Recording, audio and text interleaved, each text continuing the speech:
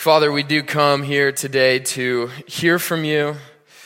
We believe that you want to speak, and so God, we ask that you would do that. We pray that you would give us really sharp minds and soft hearts as we approach your word this morning. Would your spirit be present, and would you draw us not just to more information, but to greater worship of you? And we pray this in Jesus' name. Amen. Augustus Toplady was a man born in England in 1740. Now, I suspect that most of us have no idea who I'm talking about when I say Augustus Toplady. So let me tell you a little bit about him. So as I said, he was born in the 1700s, living in England, and his dad was a high-ranking official in the British Army, and his mom was a very devout, religious woman. Now, unfortunately, when Augustus was just a few years old, his dad actually passed away. And so most of his life, he grew up just him and his mom. Now, because of his mom's influence in his life, he said that he grew up a very good, moral, religious young man. He would grow up in church week in and week out. Yet he would later say that as he was growing up, although he was in the church, although he looked probably like a Christian, he said he really wasn't a Christian. You see, what he thought, he said that Christianity was really about was simply going to church, being a good person, kind of living like his mom lived, and that was kind of enough. And I don't know, even as I say that, I think that's probably a pervasive thought even here today, right? Maybe some of you, that was your story. That's kind of what you used to think. That was mine. I grew up in the church thinking that as long as I went to church, I was probably a Christian. But Augustus realized one day that that's not really what it was. You see, even though he grew up week in and week out going to church, he found himself as a young man wandering into a barn in Ireland to a Methodist service that was taking place. And he says that he wandered in, and there was this man, this illiterate Irish man, who was just a member of the church, who got up and he began to preach. And he preached on Ephesians 2, verse 13, which says this: "But now in Christ Jesus, you who once were far off have been brought near by the blood of Christ." And Augustus writes that it was in that moment, as he listened to an illiterate Irishman fumble his way through a sermon, that the Lord saved him. He writes this, he says, "Strange that I should be brought near to God in an obscure part of Ireland, amidst a handful of God's people in a barn, under the ministry of one who could hardly spell his name. Surely this is the Lord's doing, and it is marvelous." You see, Augustus that day had a heart-transforming moment. He says that he went from a man who was dependent on himself, dependent on his works, his church attendance, to being a man who was wholly dependent on God. He said, I went from being dependent in self-righteousness to dependent on Christ's righteousness. Now, Augustus, if you have ever heard of him, it is probably because he penned a famous hymn called Rock of Ages. And he wrote this hymn that has lines like, "Rock of Ages, cleft for me, let me hide myself in thee." And I love this hymn, and I love that it's written by this guy with this story, because if you know the song, it is just rich with lyrics of dependence on God, of having nothing to offer God, of being lowly before God, but having everything in Christ. It was a truth that day in Ireland that Augustus grabbed hold to.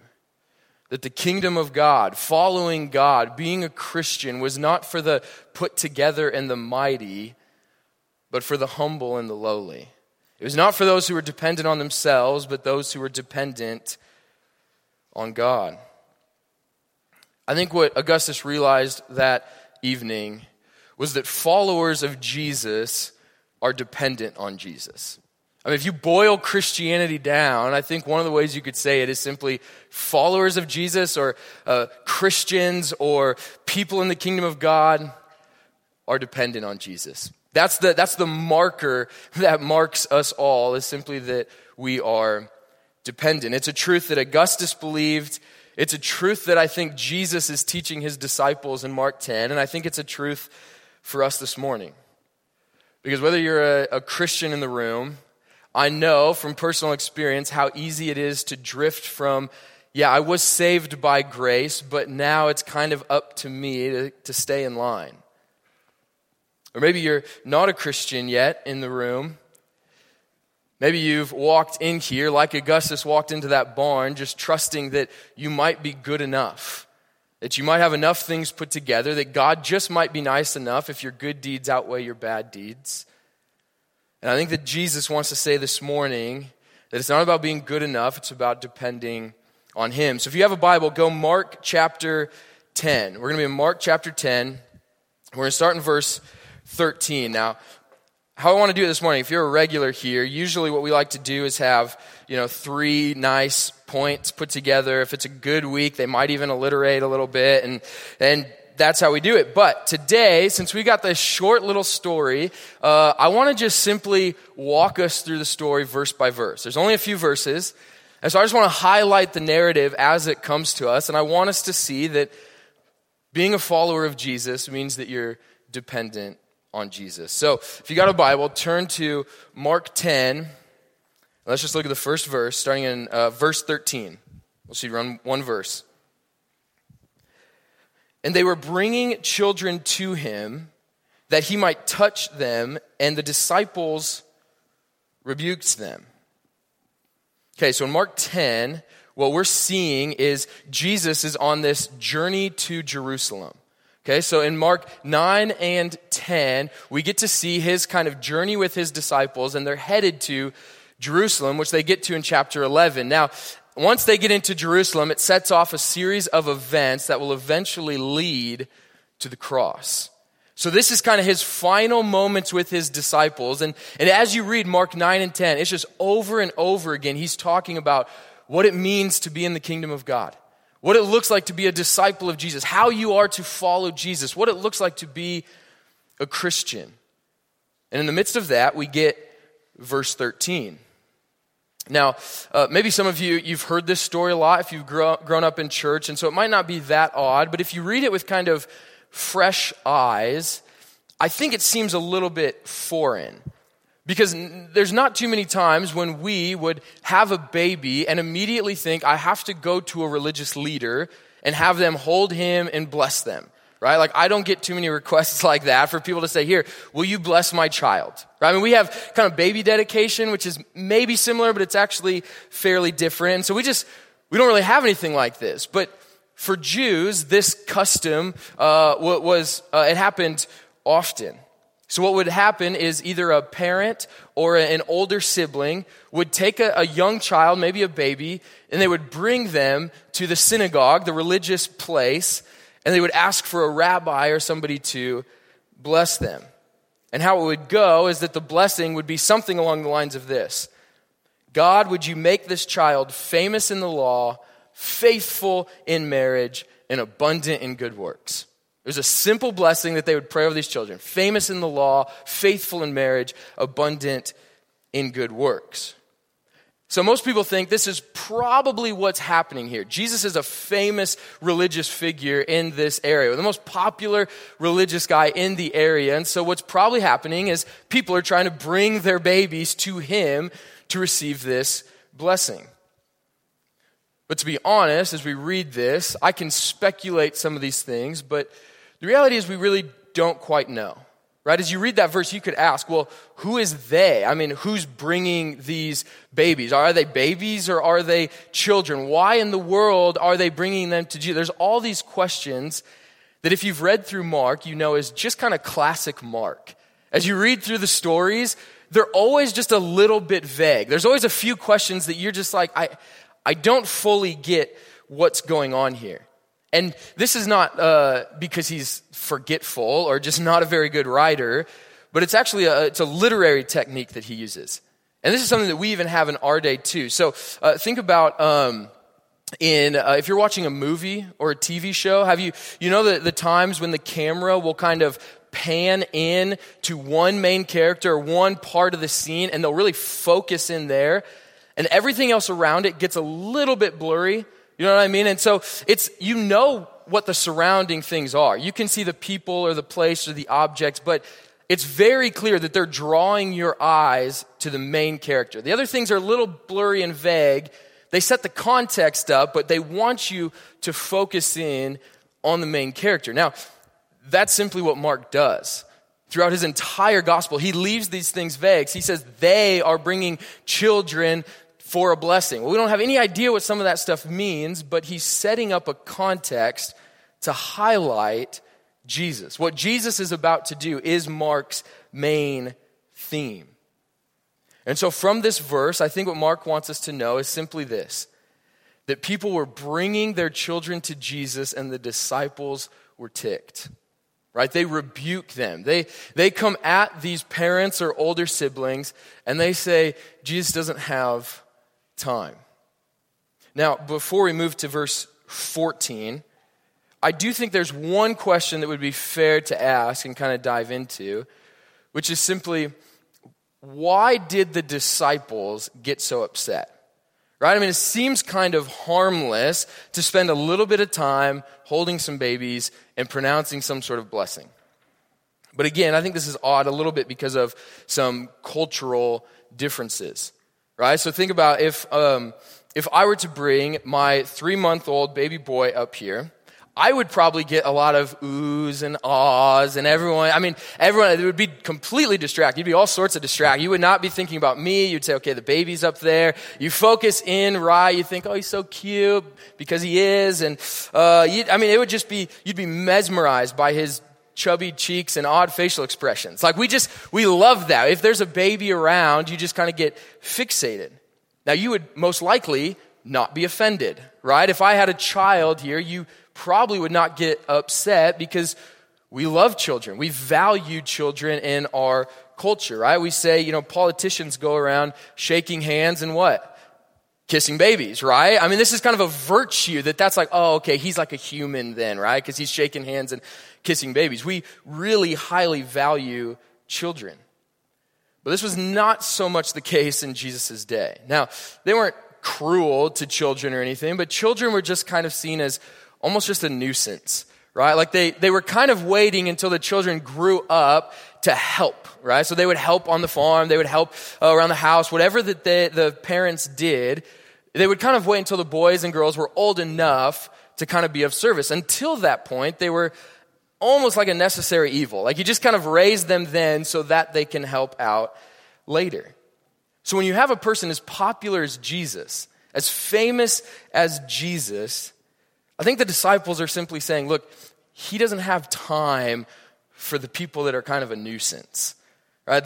They're not quite powerful enough. Like we want Jesus, heading off with the Pharisees and the religious leaders and some of the wealthy people. Like we want him to interact with them. The children, go get like somebody who's less famous to deal with the nuisances. Right? Like get somebody else. These children aren't quite helpful enough. They aren't valuable enough. They're a little bit more of a nuisance than anything that Jesus wants to deal with. And I wonder if someone maybe comes to mind in your life that maybe you've had the thought, I don't know if they have enough yet to get to Jesus. Right? Have you ever stood in the place of the disciples and said, man, I don't want to even bother praying for this person. It's just a waste of time. I don't want to invest in this person anymore. They just suck life and they're never going to come to Jesus. I don't want to share the gospel with that person. They're way too far into their sin. They could never actually get to Jesus. Someone that maybe just isn't quite enough in some sense of the word for Jesus. So you're just kind of like the disciples doing Jesus a favor by kind of guarding him from them. I also wonder maybe that person in your life who you feel like isn't enough for Jesus just might be you. You ever had that thought, maybe I'm just not quite the right person for this? Maybe you think it's my job up here to kind of guard you and say, hey, why don't you go back out, clean up your act a little bit, come back in, and we'll see if you're ready for Jesus. You see, what we're doing in those times is we're saying that there's certain people that don't really deserve, can't really earn, and just really aren't welcome in the kingdom of God. Because for the disciples, and oftentimes us, we functionally believe that the kingdom of God, that following Jesus is really for the put together and the strong. So in the midst of that, how does Jesus respond? Look at verse 14. But when Jesus saw it, he was indignant and said to them, "Let the children come to me. Do not hinder them, for to such belongs the kingdom of God." So Jesus is watching this scene unfold, and it says that he gets indignant. Now, there's only a few times in Jesus' life that we see Jesus get really mad, like very, very upset. Only a few times, and this is one of them. What the disciples are doing in this scene is enraging to Jesus. And what I think is interesting is that as humans, right, even all of us, what often incites us to anger, what often makes us snap the quickest, really reveals what you love the most. Doesn't it? Like the things that when they get attacked, that you just snap, are often the things that your heart kind of cherishes most deeply. You know, for me, this might look like if you were to come and you were to kind of attack my wife. Now, I know that none of you could actually find anything wrong with her to attack, but let's say you're just malicious and you say, I'm going to make up a lie and I'm going to attack her character. That's going to just incite some like anger in me. I'm going to get defensive. I'm going to get protective. What I'm not going to do is just kind of sit back and think, okay, are they right about this? Like, maybe I should come to her defense. I probably should. Okay, I'm mad now, right? Like, I don't do that. It just like happens. My heart just kind of gets angry and defensive and protective.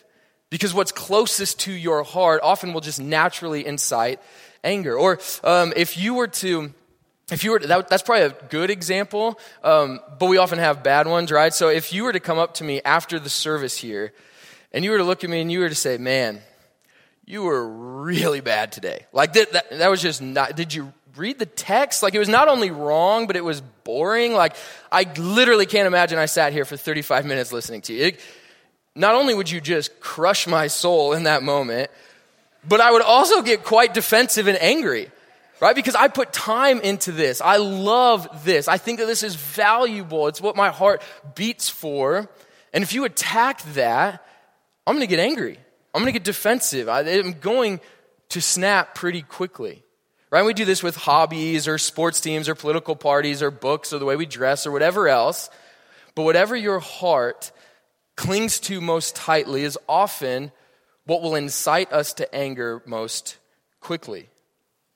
So the question then is, what is it exactly that is so near to the heart of Jesus that makes him snap indignantly, it says?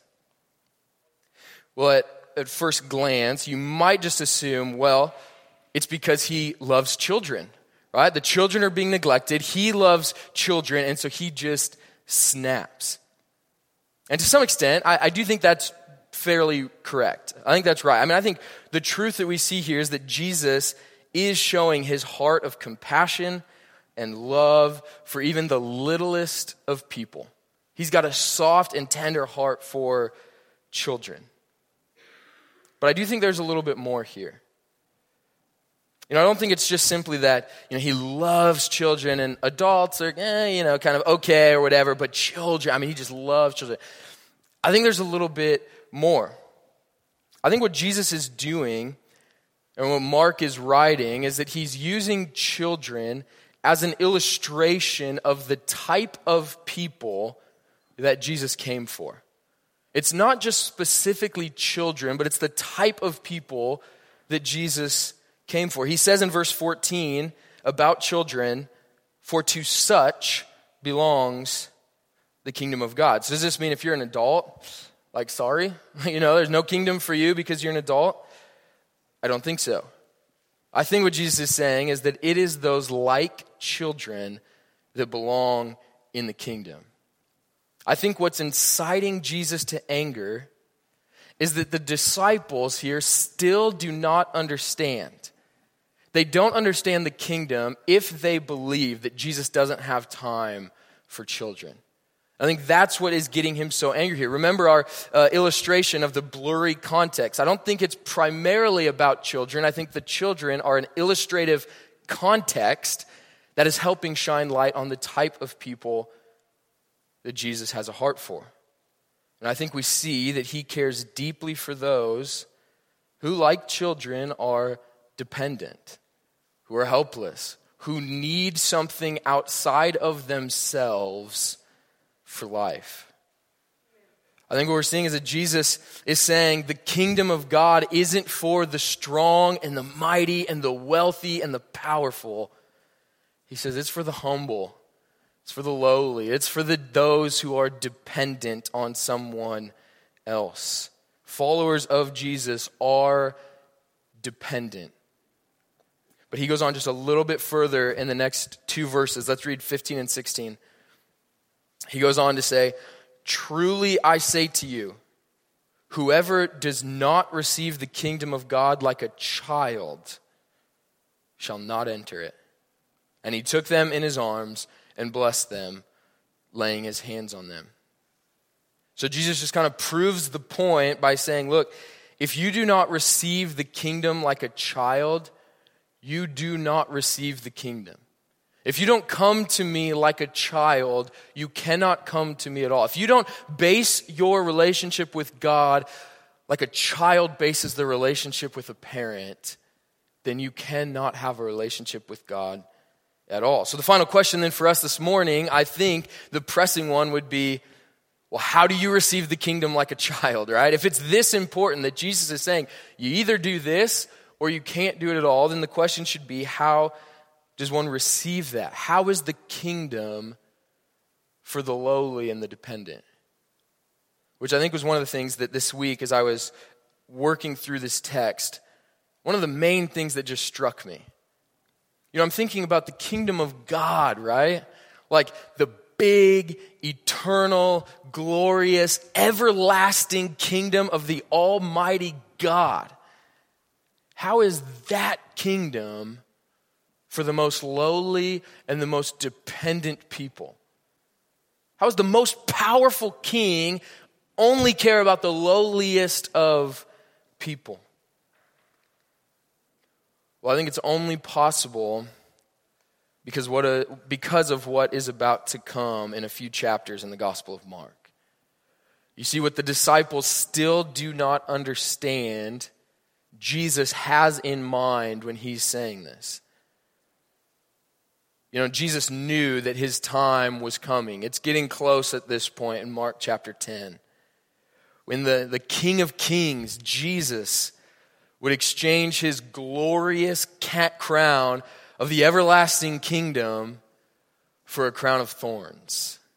Right? When the Son of God, who from eternity past had this perfect unity with the Father, would hang on a tree, isolated and abandoned.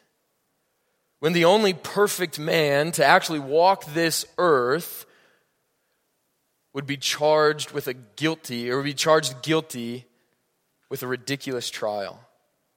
When the one who actually created all things was subject to his creation and allowed them to beat him and to eventually kill him.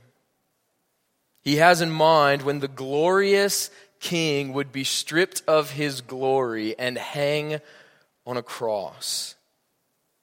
You see, I think the only way for lowly, sinful, dependent people like you and I to enter the kingdom of God was going to be through the king of that kingdom taking our place.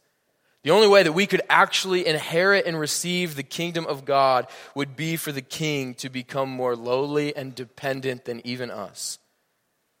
You know, Jesus had to take that cross. He had to die that death, being fully stripped of all glory and honor and exaltation, so that once he rose again from the dead, he could actually take you with him. See, he had to go lowly and dependent so that all the lowly and dependent could enter in to his kingdom. This is how the powerful kingdom is for the lowly and dependent. And it's why all followers of Jesus, all Christians, all people in the kingdom of God are fully dependent on Jesus. There is nothing that you have done, nothing that you can do that will earn you citizenship in the almighty kingdom. We are too sinful, we are too broken, and we have not lived up. But praise be to God that he sent his Son to take our place so that we could be exalted to his place. That this is what Jesus is trying to say, that you either come to me like a child, fully dependent that I can give you life, that I can sustain life, or you cannot come to me at all. That if you believe that you will make it to the kingdom through your good works, you cannot come to me at all. But he says, if you trust and depend on me, if you walk in me, the kingdom is for you. Then and only then are we fit for his kingdom. And so I want to end by first just saying and inviting. I told the story of Augustus Toplady before. He walked into a room where an illiterate, stumbling preacher babbled on about the scriptures that told him the only way you come near to God is through the blood of Christ. And I want to invite you similarly, maybe you walked in here depending on yourself, believing in yourself, thinking that your good works might just be enough. And I want to ask you, through the bumbling and stumbling of an illiterate man, that you might see in the scriptures that it is not your works, but it is the power of the grace of God that you can come to the kingdom. That you can follow Jesus because he is the only way. Because entering the kingdom is only through dependence.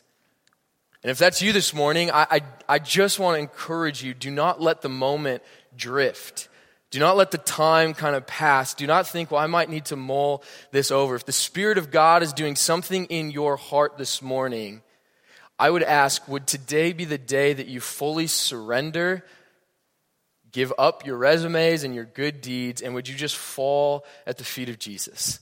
Would you say, I'm a Christian solely by the grace of God. I've been brought near solely by the blood of Christ. I have inherited the kingdom of God because the King bought that for me.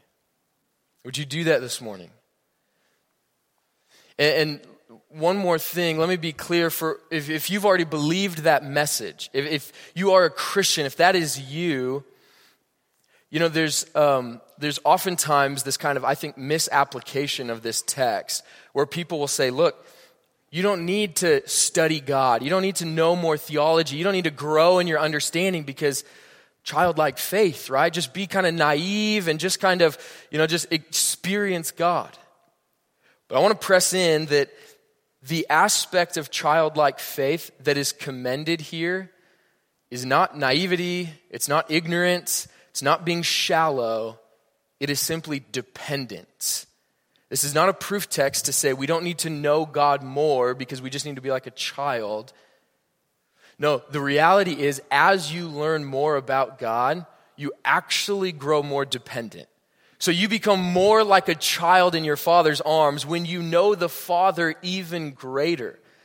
It's why we press that we need to be people of the Word. We need to know our Bibles. We need to hear from God. We need to know him deeply because the more you do that, the more dependent you will become. So Providence, I would encourage us to be a people who know God deeply, who like a child, we just recognize day in and day out that we are more and more dependent than we ever thought before. So let me end with just a couple lines that I love from Augustus Toplady's hymn, Rock of Ages. Here's just a few that I think just press this point. He says, it's not the labor of my hands that can fulfill your law's demands. He says, all for sin I could not atone. You must save, and you alone. And maybe my favorite one comes in verse 3. He says, nothing in my hand I bring, simply to the cross I cling. Would that be us this morning? Would we be a people that say we have nothing to offer or to earn the kingdom? We just simply cling to the cross. Let me pray. Father, you are so good that you would welcome and that you would bring the kingdom for the lowly, for the dependent, for those like a child who fully just trust in you. God, I pray now in this moment that you would help all of us, whether it be maybe for the very first time, lifting the veil from our eyes and seeing our great need for you.